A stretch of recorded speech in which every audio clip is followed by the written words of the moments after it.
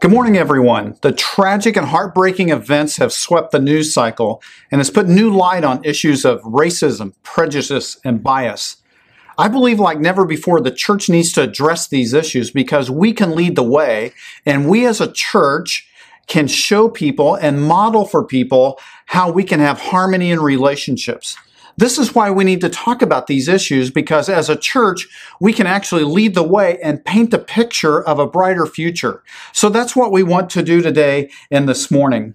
Sadly, many of us have been around people who have practiced racism. And sadly, at times, we have either said nothing, or perhaps we even said maybe too much at times, or the wrong things. But what we want to try to do is to live in a world in which we are leading the way because of Jesus Christ. We have the answer. We have the solution, which is not politics, which is not embracing some statements, but is actually embracing people with the gospel of Jesus Christ. And that's what we're about. And that's what we want to talk about today. Now, here's the temptation that many people are going to have. You're going to be listening to me and you're going to say, I'm so glad that I personally don't have this problem and I don't need to engage with it. It's somebody else's problem. That's the temptation we're going to have. But I want to tell you something, that often inside of us are biases that we have. And we look at people and we have a natural tendency to have a bias. And we may not be aware of it, but we need to think about it and we need to address it in our own lives. And as a church, we need to be keenly aware about it as people of all different colors come into our church. And we need to be the kind of people, because of Jesus Christ, that we are embracing others. Can I remind you that peace is a scarce commodity? We don't have a lot of it. In fact, all throughout the Bible at times, there has not been peace. Cain killed Abel. I mean, the first kids in the Bible, they're having a skirmish and they kill each other. Cain killed Abel. And in fact, in the Bible, Jonah the prophet, God sent him on a mission to reach the Ninevites, people who were far different than he was. And he said, no, I don't want to go. I mean, he didn't present the message that God had for him to the people of Nineveh. And so Jonah was a failure in that respect as well. Entire groups of people have not been getting along. Forever, Jews and Gentiles have not been getting along forever. In fact, in the Middle East today, we still see conflicts. Entire groups of people are not getting along, and we see that on the streets of America as well. Whether it was ethnic cleansing in Bosnia, millions of Christians being killed in Africa today. Whatever the case is, entire groups of people, there is not peace as well. In America, we feel this racial tension. We feel the palpable sense that something is wrong, and we're asking ourselves, what's the problem? What is the problem? And what can we do about it anyway? Well, I don't think the answer to the problem is the United Nations, and I don't think the answer to the problem is electing the right leaders, and I don't think the answer to the problem is passing the right laws. And all those could be great things, don't get me wrong, but the solution lies elsewhere. So let's identify the problem. Number one, if you're taking notes, number one, the problem is distancing. Now, then, we live in a culture of distancing right now. We are separated from each other physically. You're at home. I'm here at the church. Even if you came to church on Sunday, we're going to be distant from each other. So there's a distancing problem. So why do I say the problem is distancing? I believe it's a double-edged problem. One, we are spiritually distant from God. Every human being is alienated from God. There's a disconnect between us and a holy God, and the Bible calls that sin. Apostle Paul is quick to point that out in the New Testament, that people are alienated from God because of our sin problem. So we are spiritually distanced from God. But the Apostle Paul is quick to point out that entire groups of people and individuals can be disconnected as well. And that's either the sin of pride or selfishness, a lack of humility, but both those things are pointed out. So it's like a double alienation. I'm alienated from God. I'm alienated from other people. And so the Apostle Paul is pointing that out in various places in the New Testament. Jesus points it out as well, that we are alienated from God and we are alienated from each other. So what's the result of that? Number two, the result is broken relationships. Because we're alienated from God, our relationship with our Creator is broken. And because of sin, we have, well, broken relationships to people. I don't know if you have observed it. I'm sure you have. We live in a broken world. Everything is broken. Our systems are broken. Society is broken. Families are broken. Why is that? It's a spiritual problem, is what it is. You see, anytime that you think life is going to be perfect and advances in science or sociology is going to take care of these problems, you're going down the wrong path. Those things are not going to solve the root cause because it's a spiritual problem. There are two views to every problem in life. There's what other people think, and there's what God thinks. Two views. I'm going with what God thinks. What does God think about this situation? What does God say in His Word about this situation? Now, we live in a society right now that things are very fractured. Families are fractured. I mean, just the COVID thing alone caused a lot of fracturing in our families. The thing with racial tension has fractured things in our communities. Things are on fire. There are riots. There's just a lot of difficulty in our society right now. But it's because we live in a broken world. And we can see the results of that in so many ways. In our schools, in our families, divorces, strained relationship as well. The world is broken, and we need to understand that. So Paul says that things are broken. And in the first century, we get a little help. Because the Apostle Paul lived in the first century, and those first generation of Christians actually had a lot of tension with each other. And the Apostle Paul is going to talk about that, and we're going to learn from that. So Jesus lived in 33 AD. He was taken outside the city gates. The very people he came to love drug him out there, and they crucified him on a cross. They placed him in a tomb, and then 3 days later, he rose again. We call that the resurrection. Jesus rose from the dead. It's the most exciting thing in the Bible. And when you begin to grasp that, it's the most exciting thing in your life. But then about 20 years later, two groups of people began to fight each other. And there was this racial tension, it's right in the Bible, between people we're going to call Jews, Jewish Christians, and people who are Gentile Christians. You say, what's a Gentile? A Gentile is somebody who's not Jewish. That's what it meant in the first century. And they were not getting along. So let's read our passage. I'm going to read it in Ephesians chapter 2. Grab your Bible, look it up on our church app, and we're going to read from the New Living Translation today, so the NIV, and Ephesians chapter 2, verse 11. And Paul's going to talk about these two different groups of people. And here's what he says.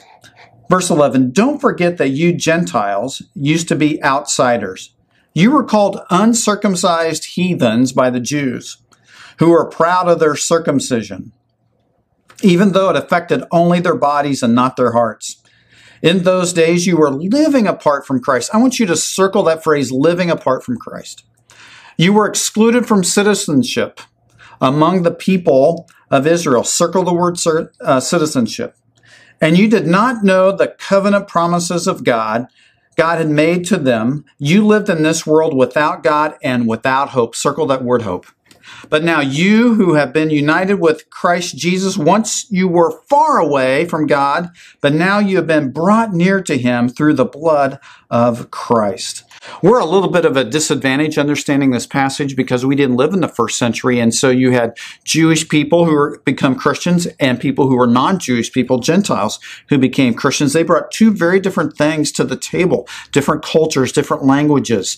They were just different in so many ways. And it caused barriers, and it caused conflict, and it caused finger pointing in the first century. And Jewish people would call Gentiles dogs. You know, we might say that's a positive thing, you dog, but not then. That was fighting words. And of course, it worked both ways because people who were Romans or Gentiles, they often persecuted Jewish people.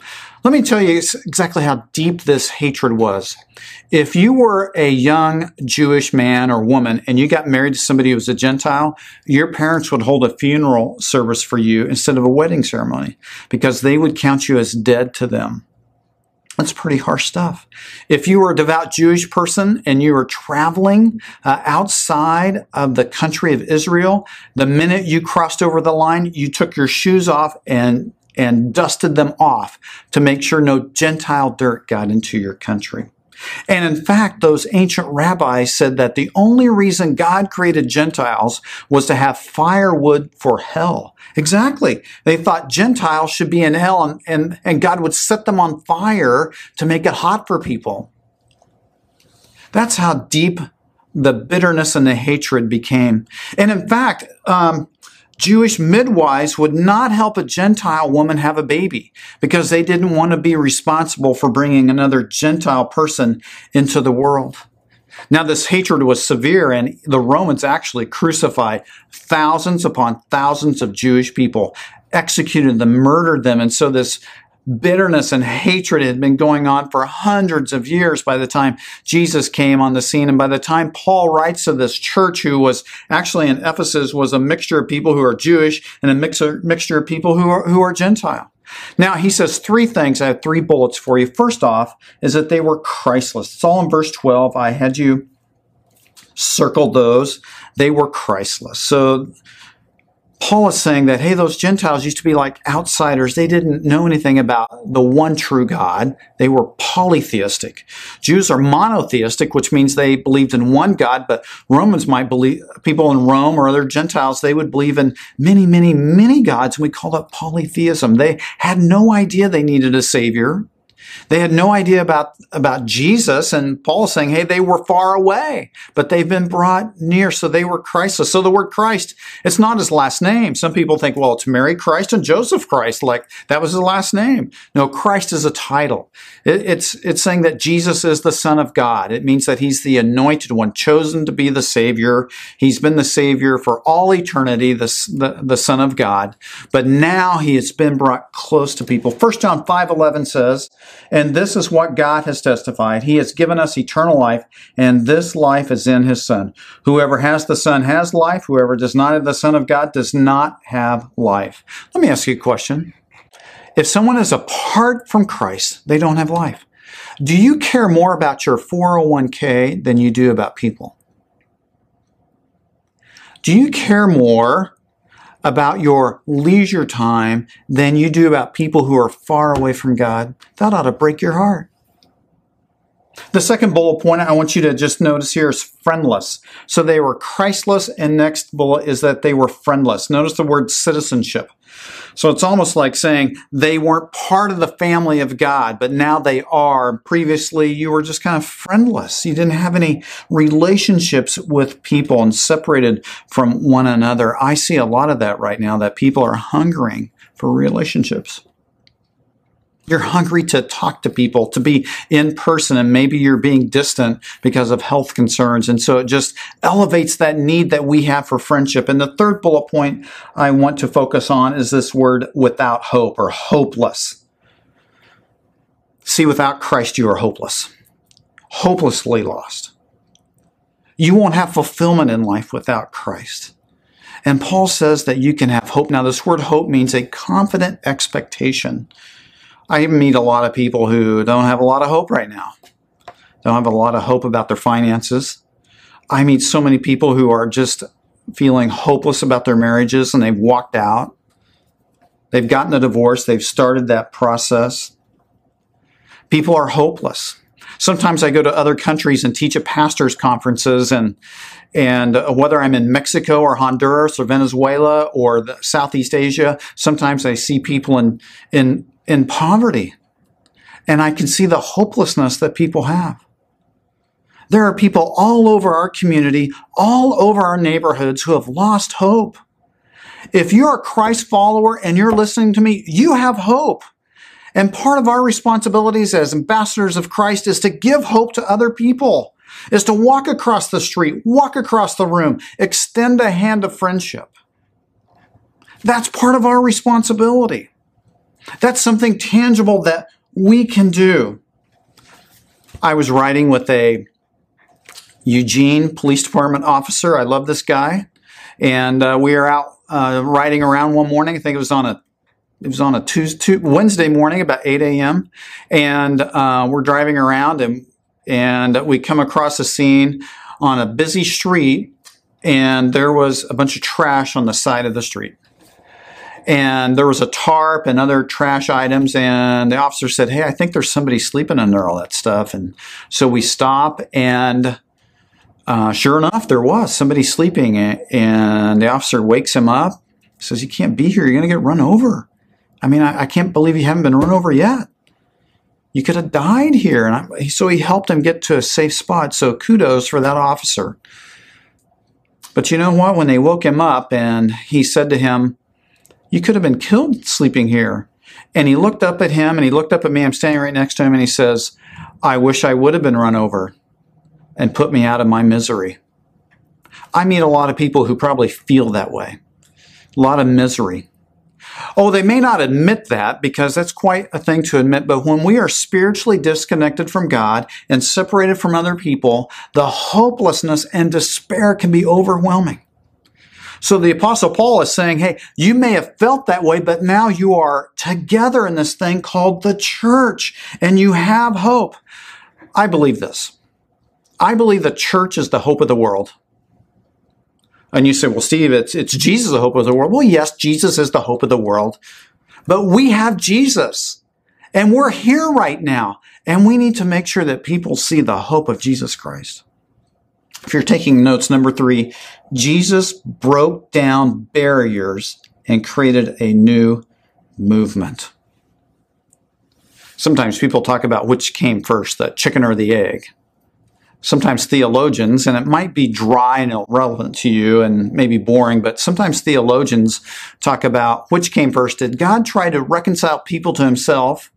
Did Jesus try to get people to reconcile to him, or did he try to get people to reconcile in human relationships? And I want to tell you, it's not one or the other. I think it's a both and thing. It's both and. We want people to be reconciled to Christ, and we want people to be reconciled to each other. I was just thinking about Jesus walking around, and he sees Zacchaeus in the tree.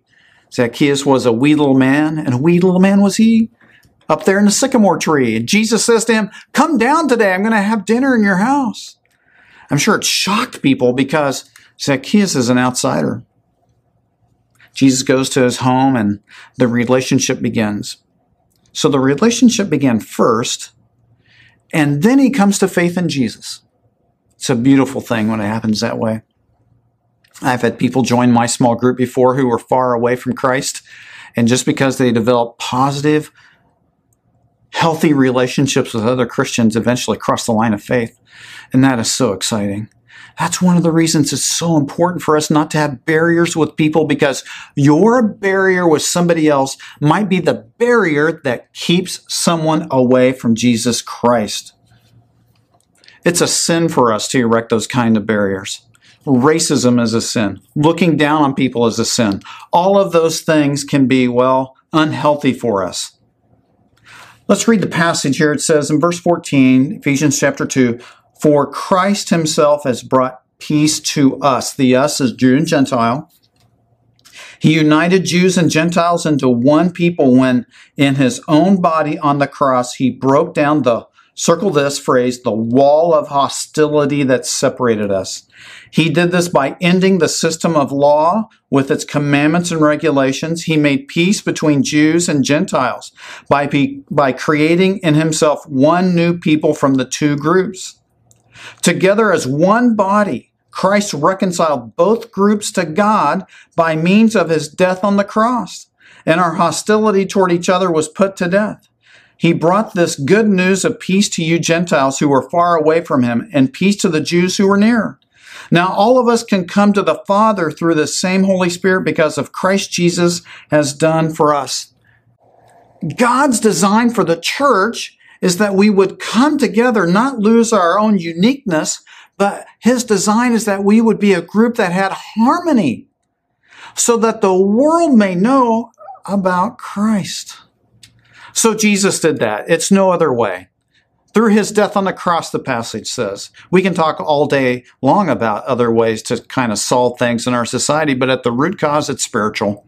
And at the root cause, we need to be part of the solution to it, of offering a hand to each other. In the Jerusalem temple, 2,000 years ago, they had the big temple in Jerusalem. It was the size of, I'm calling it the Oregon Duck Autzen Stadium complex. It was that size. I've been on that place, and they had different walls, and they had an inscription, and I think we have it here for you on the screen. And it was on the wall. It said, and I'm going to translate it for you. Okay, it's in Greek, and it says this: "Cross this line, I kill you." Well, that's my paraphrase, but it's what it meant. And the Jewish people were telling the Gentiles, "You don't belong here. You don't belong." In fact, they have two signs from that wall that have been dug up by archaeologists, one in 1871 and one in 1935. Both of them said the same thing. If you're a Gentile person, if you cross this line right here, you go on the other side of this wall, you get close to our temple, it's the capital punishment for you. We can't do those things in the church because Jesus Christ died for everyone, regardless of your skin color, regardless of your social status. While we were yet sinners, that would be all of us. Christ died for us. So let me ask you today. In fact, in your small group, maybe after I'm done today, you can ask it, what are the barriers that we have built up between ourselves and others? What are those things that we've erected that make it difficult for us to talk about Christ? The gospel depends upon it. Don't let those things be a stumbling block to other people. I mean, money can be divisive. James, the apostle, talks about that in James chapter 2. Don't show favoritism, biasness, prejudice to somebody who's wealthy. So we can't have that kind of class thing going on in the church. We got to put that away. When I first moved to Eugene 20 years ago, somebody came up to me and said, "Nice to meet you. I'm so-and-so and I'm from Spring, Tucky." I thought, Spring, Tucky, what does that mean? And I had no idea. And they had to explain to me, well, people in Eugene look down upon people in Springfield, and they call us from Spring, Tucky. It's supposed to be a diss on people. To be careful about such things. You know, we can discriminate and have biases against people because of the color of their skin, because of the way that they talk, their age. We can have all kinds of things, and we need to be careful about why? Because of the cause of the gospel. Barriers between people can become barriers to the gospel. Barriers between people can become barriers to the gospel, and we need to make sure we do not have those barriers. Too much is at stake. Eternal life is at stake. So the first thing to remove that hostility, Jesus Christ died to remove those things between us and others.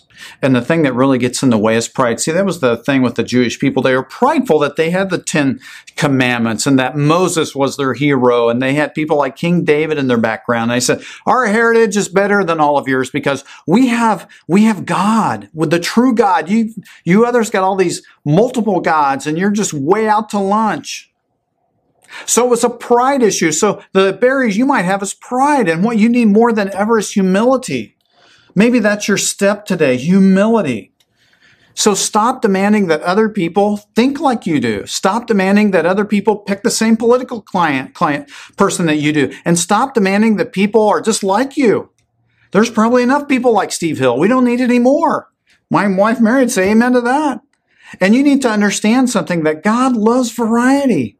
He wants people from all walks of life, all ethnic backgrounds to be a part of this thing called the church. It's the new movement. The church is a movement of people, and we are in this new movement.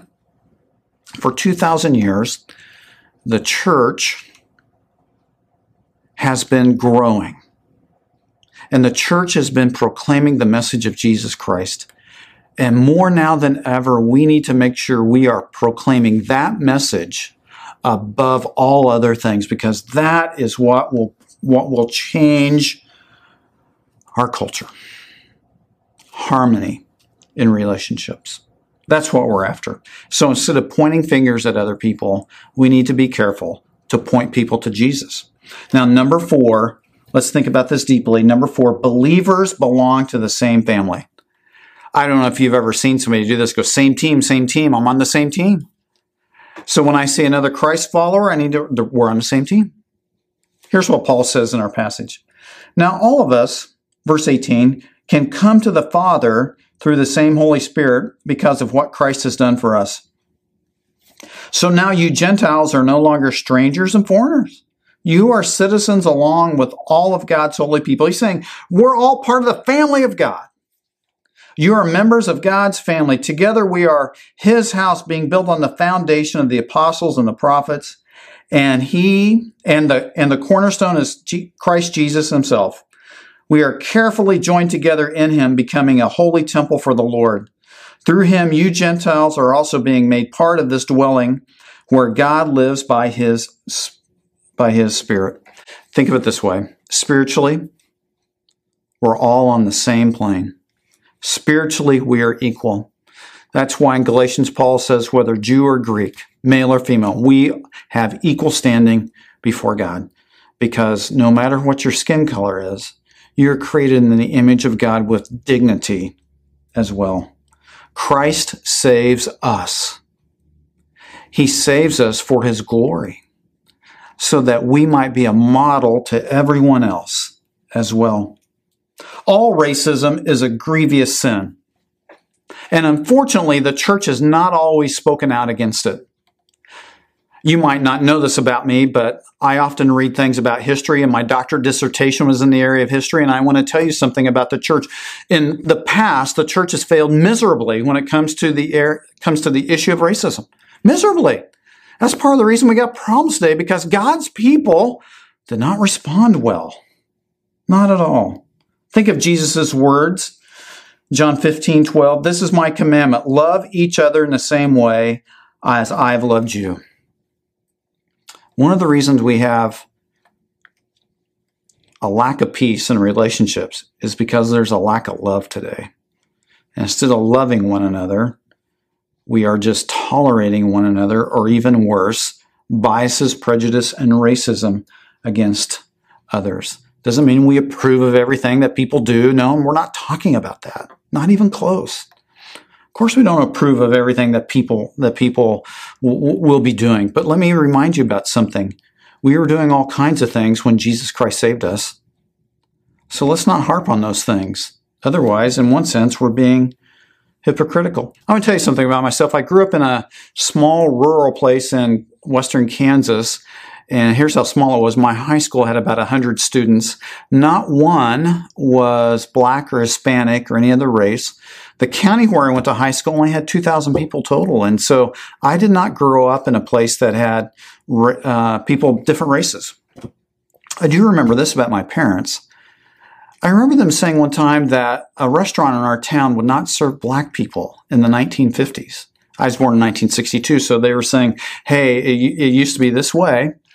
And they spoke harshly against that. It grieved them that someone could do that to another person. I've never forgotten that. I've never forgotten that.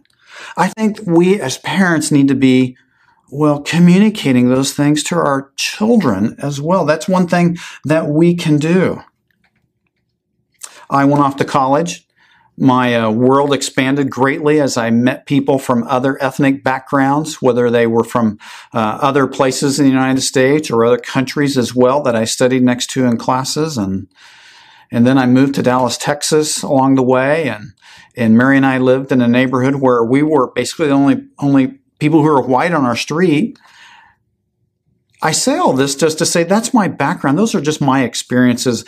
And I don't know what your experiences are, but I do know this. That if we have barriers to people, we need to get rid of those. And we need to point people to the Church of Jesus Christ.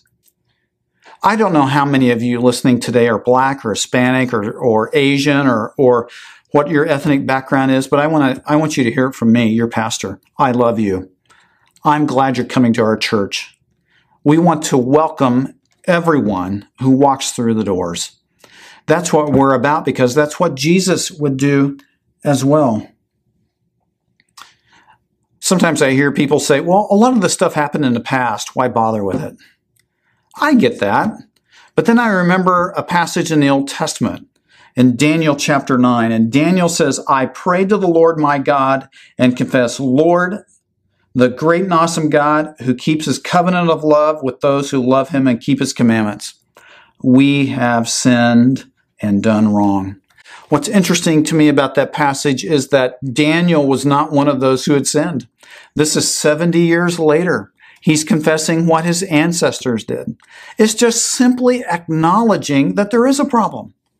It's acknowledging that something is wrong. And that's what we need to be about as well. I think it's important that we acknowledge the past. I think it's important that we confess that. I think it's important that we acknowledge what's wrong in the present. I think it's important that we keep our focus on the future. There are lots of things in our culture that has gone haywire, and we need to be the church who models what is right. 1 John 4:20 says this: if someone says, I love God, but hates a fellow believer, that person is a liar. For if we don't love people we can see, how can we love God whom we cannot see? That's an incredible statement. It sounds like what Jesus would have said. And maybe John the Apostle who wrote that, maybe that's exactly what he heard him say at one point. I'm reminded of a passage in Revelation 7:9. It says this. John is writing again. He says, after this, I saw a vast crowd, too great to count, from every nation and tribe and people and language, standing in front of the throne and before the Lamb. They were clothed in white robes and held palm branches in their hands. Now, I want you to think of this, that he sees people from every tribe, from every nation. Now, how can he see that? It's because he could see their skin color and their ethnic backgrounds. He could see it. I got news for you. Someday, we're all going to be resurrected. We're going to have resurrected bodies. And when I get resurrected, I'm going to have the same body and I'm going to be white. If you're black, you're going to be resurrected and you're going to have a black body or Asian body or Hispanic or whatever. If you're bald, you might have hair or you might be thinner. I don't know about that stuff, but you know what? We're going to have the same body. You better get used to it for all eternity. That's why it's so important that we have harmony now, because God's design is that we're going to have harmony in the future as well. I want to give you one thing to think about today that you might take a step in this. And here it is. Write this down. Tell somebody. Make a new friend. That's it. Make a new friend. Walk across the street. Cross your cubicle where you work. Somebody who's different than you. And just make a new friend. You might learn from them. In fact, don't hesitate to even bring up race if you feel, but I have a warning for you. Don't make that person a project. People are not projects. Jesus Christ came from heaven and walked across all eternity, the galaxies, and came to this world to meet you. And the least of what we can do, I would think, is to do the same thing and to make a new friend. We call that incarnational ministry. Just show up. Make a friend. You may not be able to do everything with thousands or millions of people who are feeling hurt and those things. I can do it for one person. I can do it for one. I wish we could do it for all, but I can do it for one. And that's my challenge for you today. Do it for one. Would you bow your head with me and just pray? I know it's weird if you're watching on TV. So I don't know if I want to do that. Just bow your head with me and let's pray together. Lord, we come before you knowing that things are not right, and we confess that. And God, we want to take steps forward to make new friends so that we can point people to your Son, Jesus. And we pray this in his powerful name. Amen.